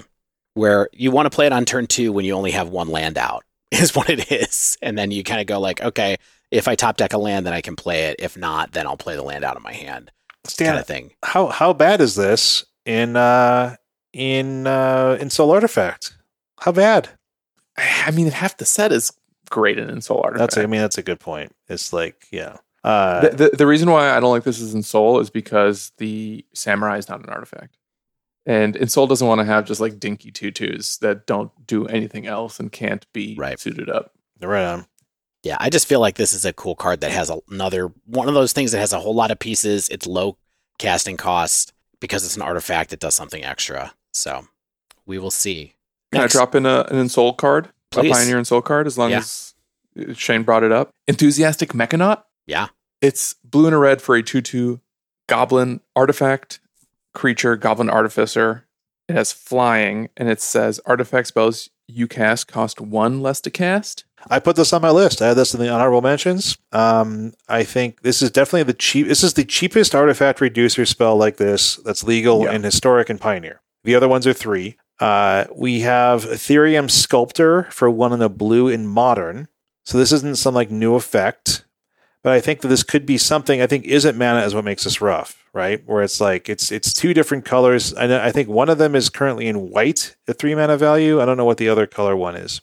There's another. It's just colorless. Okay, cool. So the reason why I think this one is a cool upgrade to this effect is because the body has flying, makes it a good Ensoul target as well. Oh yeah, yeah. And that's all I'm going to say about that. There's a lot of things in here that are artifact creatures that you don't expect to be artifact creatures. Yeah. You know what I mean? Right. Like this it's an artificer, it's an artifact. Very meta. Yeah. I will say, if there was a deck in Modern that wanted to reduce the casting cost of a bunch of artifacts for some reason, having 8 reducers at 2 CMC, that's the hallmark of Rule of decks 8 that suddenly become more consistent. I don't know if there's enough payoffs to make something like that worth it, but just thought I would mention it.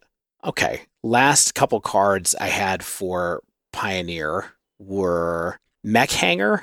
I'm just going to talk about Mech Hanger really quickly. It's a land. taps for colorless, taps to add 1 mana of any color, spend this mana only to cast a pilot or vehicle spell, and then it has the additional ability of 3 generic and tap it.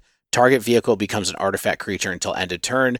The only reason I'm talking about this card is because people are going to try to use Consulate Dreadnought now, I think, with this card, and it's going to be hilarious and sweet. That's all I have to say. Consulate Dreadnought, in case you forgot, is a card from Aether Revolt that is a single generic for a 7/11 vehicle that has Crew 6. That's all it says. And so you can drop a Dreadnought and attack someone with a 7/11 on turn 4. Have fun with that obvious synergy. But I don't know. One of the main problems with vehicles, honestly, is the fact that the creatures that crew them die, and then they don't do anything anymore. And so if you have a backup plan here that even if it's expensive and there's some vehicles that you really, really want to play, I think it's the type of tool that could make a deck with a bunch of vehicles in it a little more consistent if there was to be one. So Dave, what this reminds me of or makes me think about is like the type of decks where people are like, I'm going to do what is the assault formation style decks where it's like, I'm going to make my useless defender creatures be giant beaters. And every once in a while it works. Like that's kind of like what this is. It's like, hey, I'm going to make my really hard to crew vehicles into cheap, effective creatures because of like I'm getting around mana costs, and that's really good. Like getting around cost of things is always something to pay attention to. I'm glad you caught this because it's a cost reducer. It's a cost cheater. It might not be the coolest and like most effective one for like tier 1 decks, but I think this is a cool idea and a good effect to have access to and pay attention to. Yeah, and I think the Consulate Dreadnought thing is like not really probably the A plan for a deck like this if it was to try something like that. But I do think that if you have some other medium-sized vehicles that have good power and toughness, having this as a backup plan when your creatures die is where it could be. Yeah, I wonder if this is the type of card that can help reinvigorate Mardu vehicles, which was a popular standard deck that is Pioneer legal, that can also play one of the cards in this set, which is Greasefang Okiba Boss, which is a 3-drop, but it's a rat pilot. And this reduces the cost of that, of the rat pilot. But also, Greasefang has this really powerful ability where at the beginning of combat on your turn, return target vehicle card from your graveyard to the battlefield. It gains haste. Yeah, fleet wheel cruiser, that thing. Yeah, something.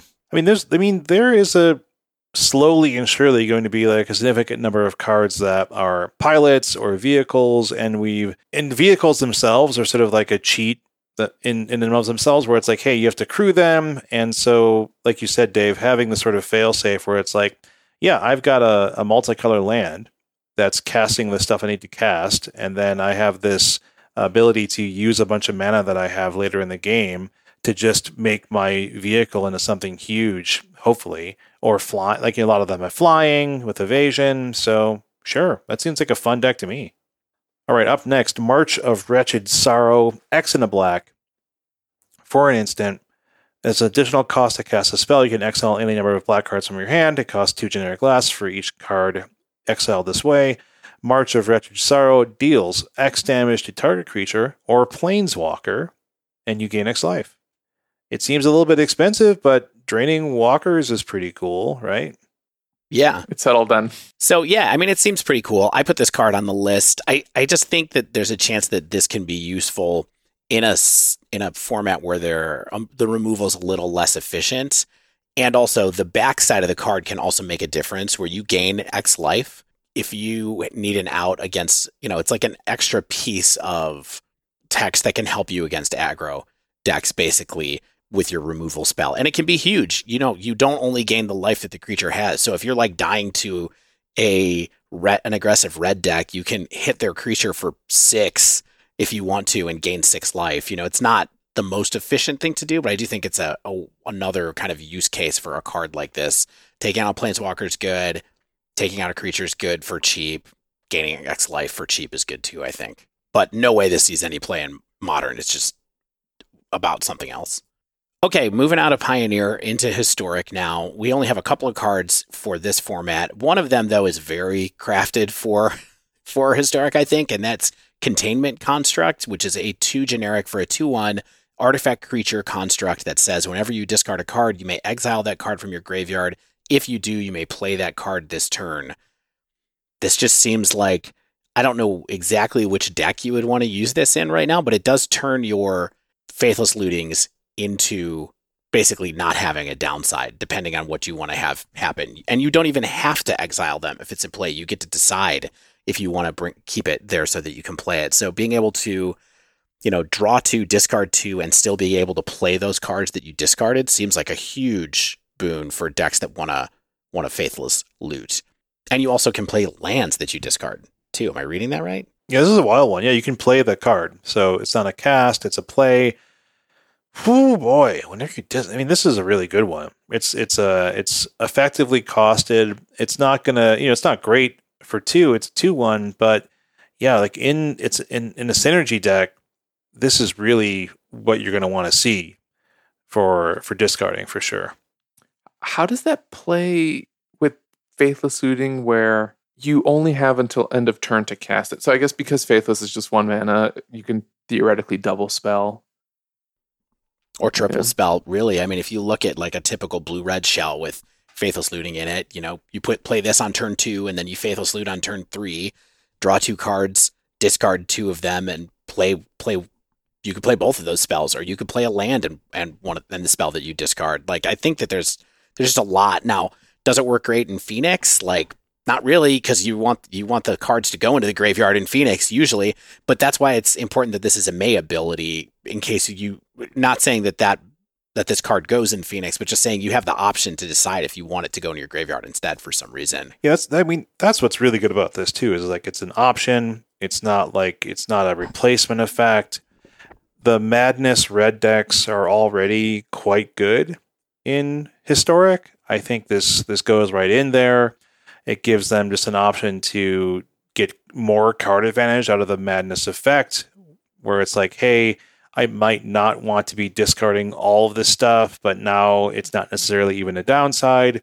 If you have access to a bunch of mana, it's big time card advantage, along with just madnessing out the costs for their cost reduction potential. So it's like, hey, if I have to discard 2 cards, but I only really want to discard 1, this other one is still there for me to use. So a lot of good stuff here going on.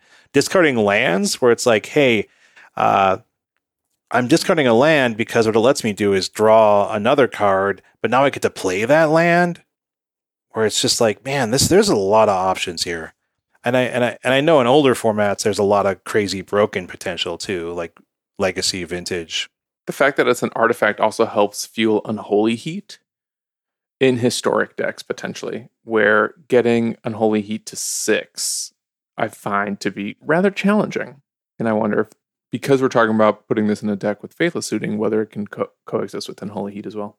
Yeah, well, that's why you want to discard your, what was that Samurai that's an artifact creature as well. So that'll get your Unholy Heats up too. I got a couple more Historic potentials. This one almost feels like a no-brainer. Silver Fur Master, the Rat Ninja.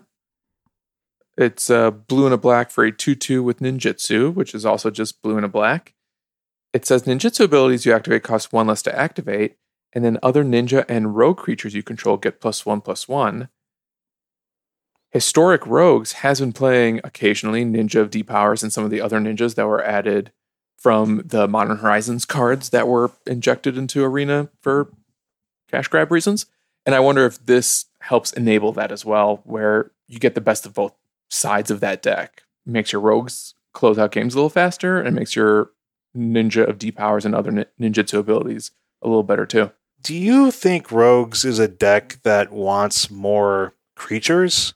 I'm not sure. I feel like it is. Like, I sort of feel like it wants Rogues.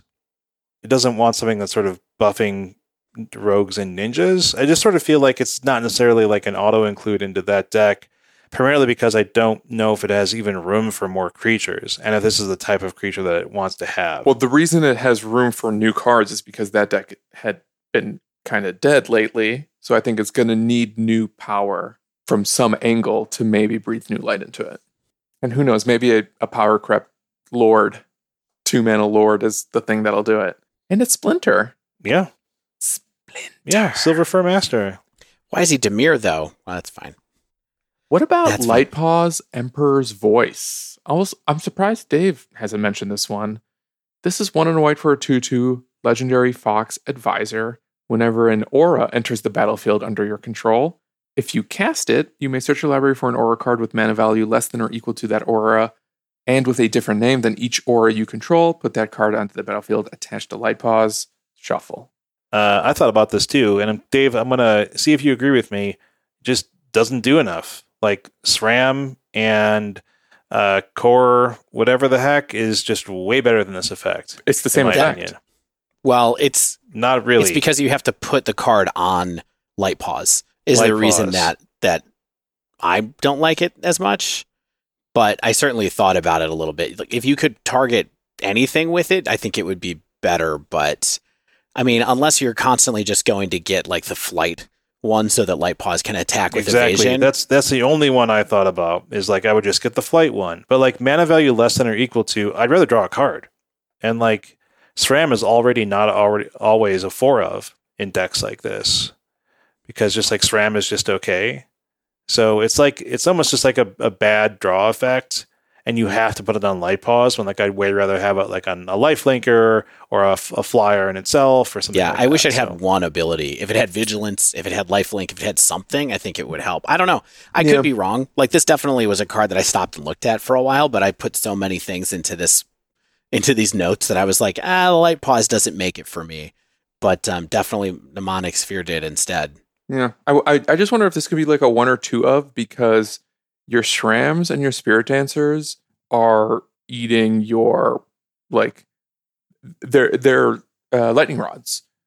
You know, with Phoenix being the potentially most popular best deck in Historic, like, I think that's kind of kept auras down since Phoenix has so much removal, and this is just like another extra threat that can potentially help tax all the removal that your other better creatures are eating. So maybe it's just like a 1 or 2 of to kind of help close out the games with some inevitability. Yeah, I mean, in my mind, the Windrider Drake is better than this, or I think that's what it's called, where it's it has flying already and it draws a card when you target it. And then also Sithis, I think, might also be better than this too, which is just the Enchantress that gets played in the black-white Auras deck right now, which is Obzon, kind of. But I don't know, this could figure into that whole ecosystem of Auras cards for sure. Love new cards. We have a ton of honorable mentions here. What are the ones you're most excited about? What are the ones that you can't really fit anywhere, but you want it to work? The way I feel with the 4-drop red Flample Dragon. All right. Let me go with one I'm pretty high on, but I don't know if it's good enough. But it's March of Swirling Mist. X and a blue, instant. As an additional cost to cast a spell, you can exile a number of blue cards, 2 generic, less for each card exiled this way. Up to X target creatures phase out. And, you know, they're treated as they don't exist, blah, blah, blah. This seems fine, right? Like, it's not just your creatures, it's X target creatures phase out. It might be too expensive, maybe it's too conditional. Like, you can protect some of your stuff, you can get rid of your opponent's stuff. It could be a really big blowout in certain matchups, like you're clearing out blockers or lords or something like that. You get an alpha strike in on your end, maybe like they're attacking into you, and you get rid of like one spirit lord or something like that, and it just messes up the whole game. I know there's plenty of other ways to do the same thing, but I think that this is sort of weirdly flexible. Maybe there's like another thing out there that already does the same thing for a less cost and didn't even realize it. Phasing out is just really interesting. It's a different kind of protection spell. Phasing out is interesting. Outside of Teferi's protection in Commander exclusively, I've never seen a phasing spell be good in the formats we play. Like, is phasing a good ability, really? It doesn't trigger ETBs. No. It's how much better is phasing than something that just like gives a creature hexproof? I guess it's good against wraths. It's better than hexproof ability against rats in particular. Yeah. I mean, the only thing that this does is it lets you do some trickiness. It lets you protect your creatures and also alpha strike with your creatures. That's the only thing that this does that other cards like this don't do, I think, because if someone tries to wrath you and you're in a creature deck, like if you imagine being in like a Blue Spirits deck in Pioneer or something like that, like Shane was saying, if they're a creature deck, you can mess up their stuff and then attack in by casting on their turn. And then hopefully, if they were to try to do some kind of big removal spell against you, you'd also be casting this on their turn on your creatures so they come back and can attack the next turn. So, I could see it being a maybe. Yeah, it's a spell. Yeah. Yeah. I don't hate it. I don't hate it. I'm not going to use one of my 3. Yep. Stan, what's a card on your maybe list that you asked what ours were that we were trying to get in. Okay, go for it. I would love to see Mech Titan Core do a thing. 2 generic mana for an artifact vehicle. It's a 2/4. It has crew 2, but it also has pay 5 generic mana, exile Mech Titan Core, and 4 other artifact creatures and or vehicles you control. So it needs to be creatures or vehicles. It can't just be loose artifacts you have laying around. And create Mech Titan, a legendary 10/10 construct artifact creature token with flying, vigilance, trample, lifelink, and haste. That's all colors. And when that token leaves the battlefield, and that's why I think this card is actually potentially playable, when the token leaves the battlefield, return all cards exiled with Mech Titan Core, except Mech Titan Core, to the battlefield, tapped under their opponent's control. Okay, before we go on, can you believe this is not a mythic? This is the most mythic text box I've ever seen. And it's we're just a rare. We're rare, buddy. We got a lot of Voltrons around here. Around Kamigawa these days. We got a lot of Voltrons. I mean, I think this card is sweet. I think there's some cool stuff that you can do with it. I like the fact that it's just random artifacts that you have around. Oh, I guess it's artifact creatures and or vehicles. So it does have some restrictions. Your Springleaf Drum isn't going to do it. Yep. Yeah. Yep. Okay, so I misread that when I added this to the list. So that does make it harder to use. But literally the only thing that makes this possible to do is the fact that when it dies, the only thing that dies is Mech Titan Core. Right. And that seems possible. And then it also can still attack when it's just hanging around as a 2/4. Yeah. When you're just waiting for the chance to actually do it. So the 4 toughness, I think, is actually what's really cool about this is that it doesn't have to attack. It can kind of protect you until you can create your Voltron. Yeah. You know what I mean? Yep. All right. And it's not even legendary. Let's point that out too. Like, you can play multiple of these to create your Voltron. The Voltron is legendary, but you can play as many Mech Titan Cores as you need to. It just makes it's such a mythic. I don't get it. I cannot wait to see what the token looks like on Arena. Like, that's going to be the best use of Arena animations since... Oh, for sure. I don't know what.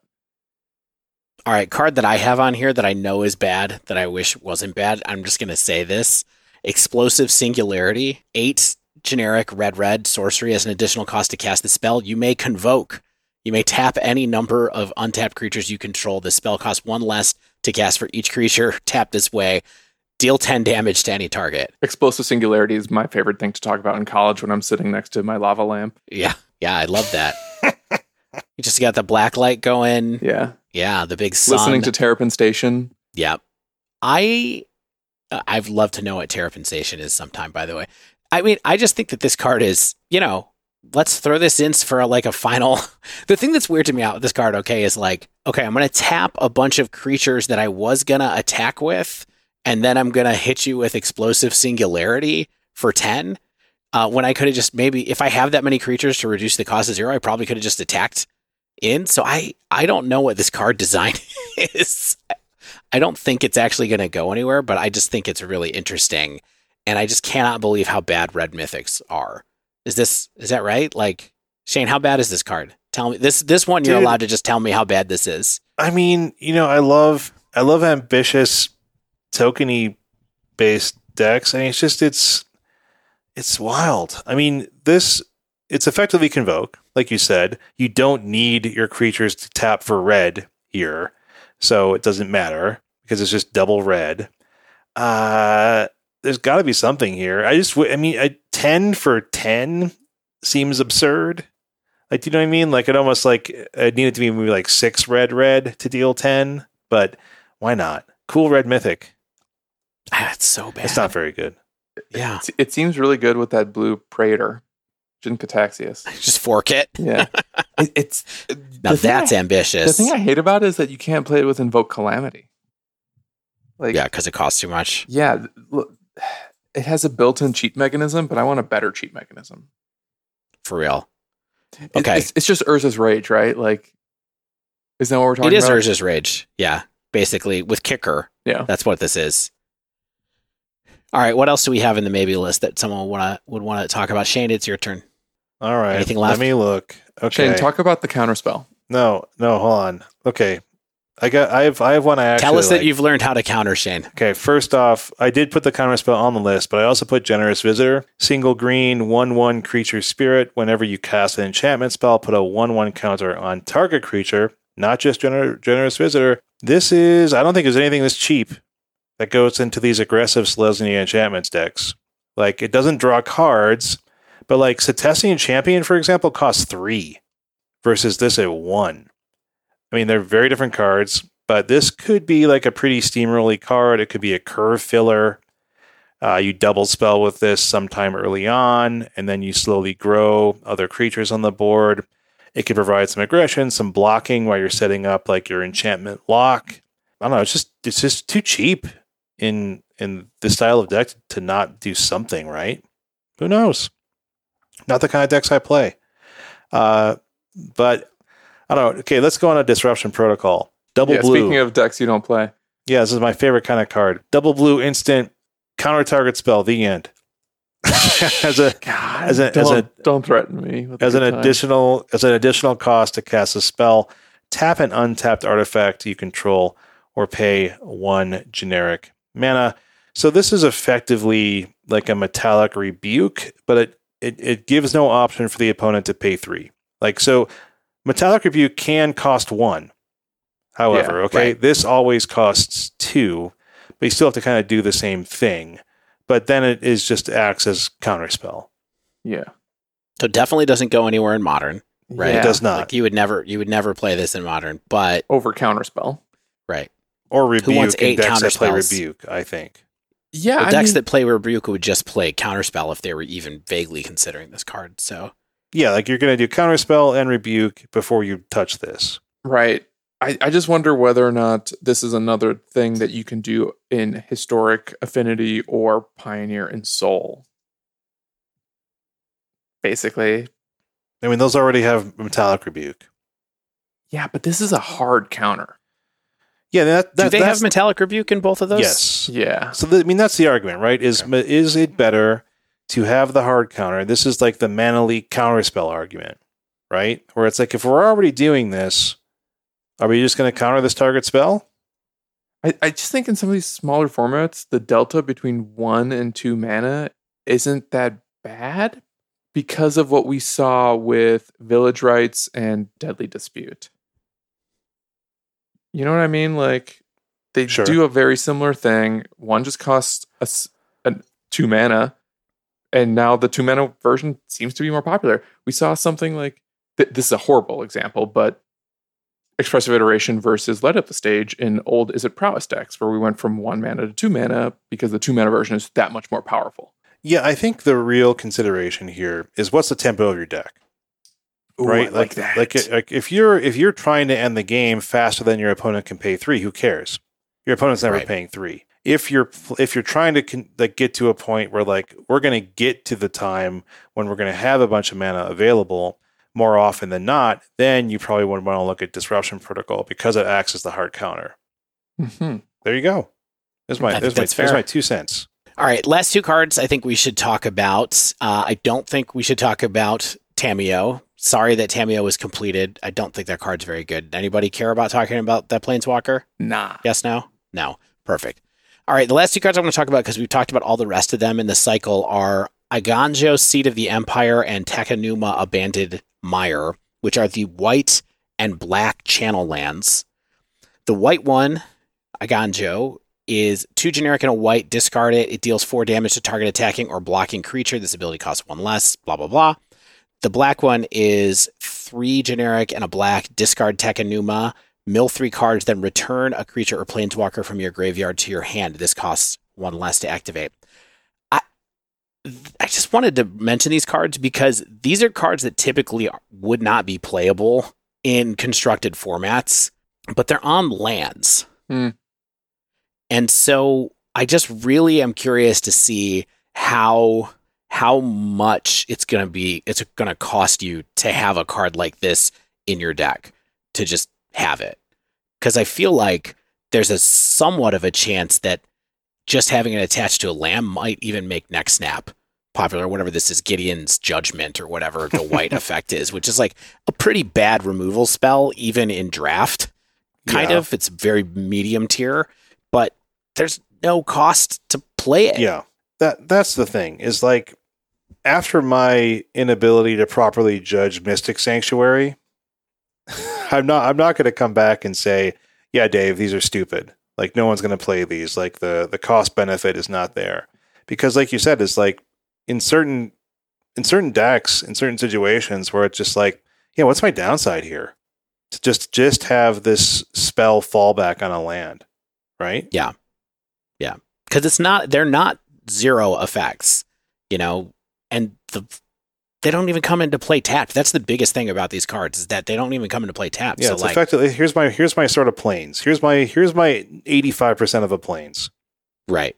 With an upside. So I don't know. I feel like there is some chance that people are going to play around with one of these cards in decks where they just fit, and we'll find out, but I'm definitely keeping an eye on it. Now, to close this segment out, I did have a couple of wrap-up questions. I know Stan wanted to talk about Legacy. So, one question. Do you guys know what the most expensive card in the set is pre-selling right now? And do you know how much it's pre-selling for? I'm using Card Kingdom as my source for this. Who wants to guess? Don't look. Okay, I'm completely clueless. Same. What's weird is I would have guessed Boseiju, but it's a rare, and it's going to be like a 1 or 2 of in most decks.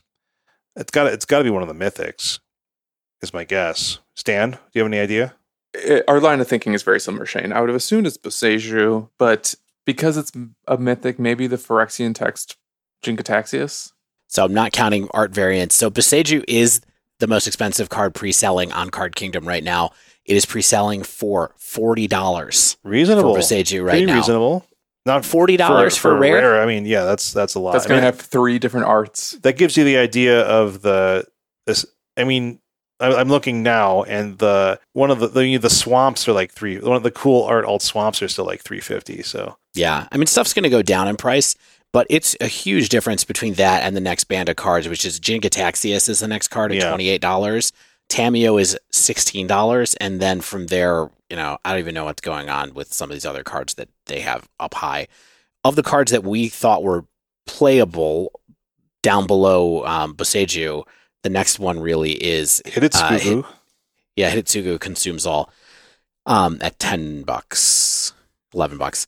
Hey Stan, you're at Sushi is 10 bones. Oh yeah, the Red Dragon is $10 too. I'm telling you. All right, so before we pop out, last thing I was going to ask was what's the card that you are the most excited to try to play with once these hit the table? Anything?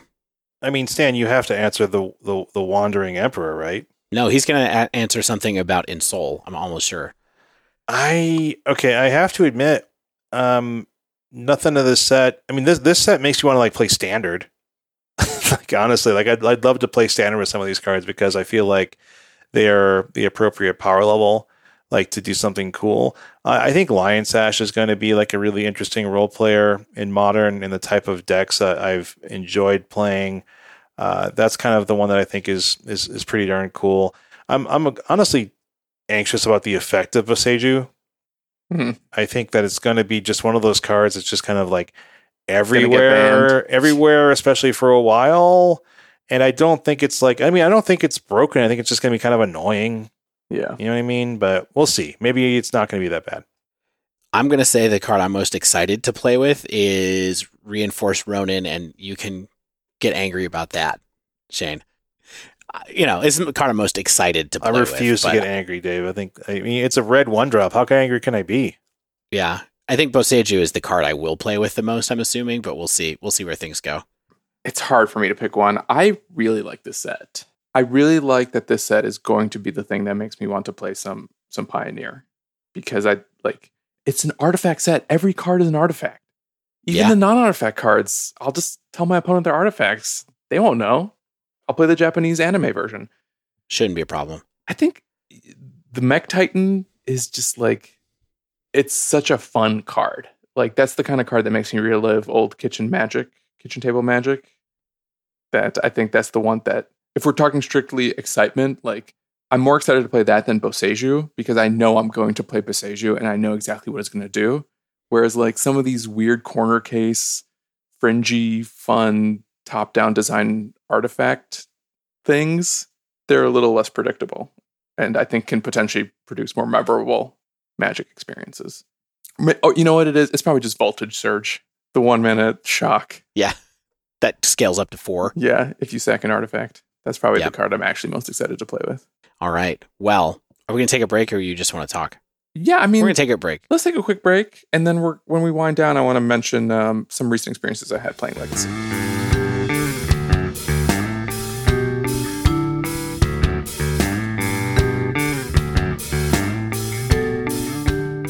And we are back. I actually wrote something, a small love letter to a format I've been playing lately, because Legacy is the format of the month for the Mana Traders monthly tournament series. And I figured, why not try it out, since it's a free tournament and it has some cool decks that scratch that itch I have as a Magic player in general. And I'm just going to say, I've really enjoyed playing Legacy the last couple of weeks. Not so much that I'm going to pressure you two, my co-host, to talk about Legacy on the podcast. Winning does help that, right? Winning does help that a little bit. In full disclosure, I qualified for the Legacy Swiss, which is actually taking place on my birthday. I went 7-3, just to squeak in there in 10 matches with 70%. And perhaps for that reason, the Mana Traders qualifiers I felt were super fun. I even did a random league to prepare for the qualifiers, just so I can be somewhat informed about the format. And I free rolled my first Legacy league as well. And all 15 matches I played Elves. Legacy Elves, which is a deck I have tinkered with in the past. Not too much success, but this time I did a little better. Overall, here's what I'll say to anyone who's ever curious about Legacy as a format, especially if you're a modern player and maybe you're trying to understand what the format might be about, given that Mana Traders has this tournament series going on. The decks are efficient and very synergistic, but they are not as insane as I sort of assumed and expected they would be. I thought Legacy was going to be vintage level, where it's just all the games last 5 minutes because someone is going to win on turn 1, and it's just going to be sitting around twiddling your thumbs while your modern and standard teammates at the team tournament are, going to time. And I just didn't really have that experience at all. Rather, what I found across the board was that all these Legacy decks I played with or against are very balanced, in such that the floors are similar to Modern, where things can go wrong and have to be slow and somewhat grindy, but the ceilings are higher and more explosive. So I've had games that came down to me swinging with 3 or 4 1/1 elves, or a couple elves and some Wirewood symbiotes that can't do anything but just swing for 1 damage. And I would just do that over and over and find a way to win that way. But I've also had games where I'm able to get Progenitus out on turn 2 and pretty much win on the spot. I think I've even lost games with Progenitus out, which is pretty impressive considering that it's a 10/10 with protection from everything. And the other thing that was somewhat surprising to me is that the control decks in Legacy are very similar to the control decks in Modern, where I have to deal with 3 mana Narset and 3 mana Teferis, and Source to Plowshares is actually the best removal spell of all time, and it's just a better version of Path, better than Prismatic Ending, potentially. Mm-hmm. I ran into Hogak a couple times playing Mana Traders, and that is a scary card and a scary deck in Modern that I hated playing against. And in Legacy, it was fun to play against Hogak. I went 1-1 against it, and it just felt like it wasn't doing anything more broken than anything else I'm capable of. Yeah, and it operates in a way that we don't even really get to see that often in Modern any longer. So it's hey, they figured out how to do the Convoke thing with it. It worked. I mean, it's similar to the Modern Altar of Dementia. I think Is that what that was called? Like they played Bridge from Below. Like it was a familiar deck, but it didn't feel like it was doing something on an axis above and beyond what everyone else was doing in Legacy. And I think that's kind of what I appreciate about it, is like you have to play with power, but everyone has access to that power, and you kind of have to do the thing where it's like either you can win on turn 2 or turn 3, or you can grind. And if your deck can't do both, then you can't really compete. But there's just a lot of different decks that can't do both. I appreciate that, Stan. I'm rereading Hogak right now, and I'm still just like, why was my take maybe sees play in modern Dredge? Like it's just like you read it and you're like, man, I was stupid. We were all so stupid. We're so naive. We didn't do well on that. Mistakes were made. There's plenty of opportunity for that to happen with the contents of this week's episode as well. So that's true. We'll see what happens. Well, Stan, I'm glad you had a good time playing Legacy, and I hope that you take it home on your birthday, or at least earn enough to have a nice steak at Outback. Thank you. Outback Steakhouse, get at us. I just think that enough of our listeners have a Mana Traders account or play on MTGO to maybe consider my advice to give it a shot. It's a free tournament. If you have a Mana Traders account, you're paying for the prize support that's going to go to like other people. So the decks are actually cheaper to rent than modern decks are. And in that way, I almost feel like it's easier to participate in an event like this than it might be to participate in a similar event with the modern deck. So give it a shot. It's really fun. The dual lands are sweet. And you don't have to worry about Ragavan because it's banned. But that does wrap up this week's show. If you haven't yet, make sure you subscribe to our podcast so you get the latest episodes as soon as they come out. And if you use Apple Podcasts, please leave us a rating and review. You can also now leave reviews for us on Spotify. If you'd like to submit a question to the podcast or just reach out in general, you can tweet us at The Dive Down, all one word, or email thedivedown@gmail.com. You can also leave an audio message that could appear in a future episode of the show at podinbox.com/thedivedown. Do it. Send us audio messages. We'll do more wind downs where we respond and badger you for the things that you send us. If you'd like to support the show, you can join our Patreon at patreon.com/thedivedown. You can also support us while playing Magic with an aforementioned Mana Traders account. Use coupon code THEDiveDown2022, all one word. Get 15% off your first 2 months of renting Magic Online cards. Special thanks to our sponsor, Barrister and Man. Use promo code THEDiveDown2022 with Barrister and Man. Your shaving and grooming products. Get 15% off your first order there. As always, special thanks to the bands Nowhere and Spaceblood for letting us use their music. And until next week, get out there and play with new cards!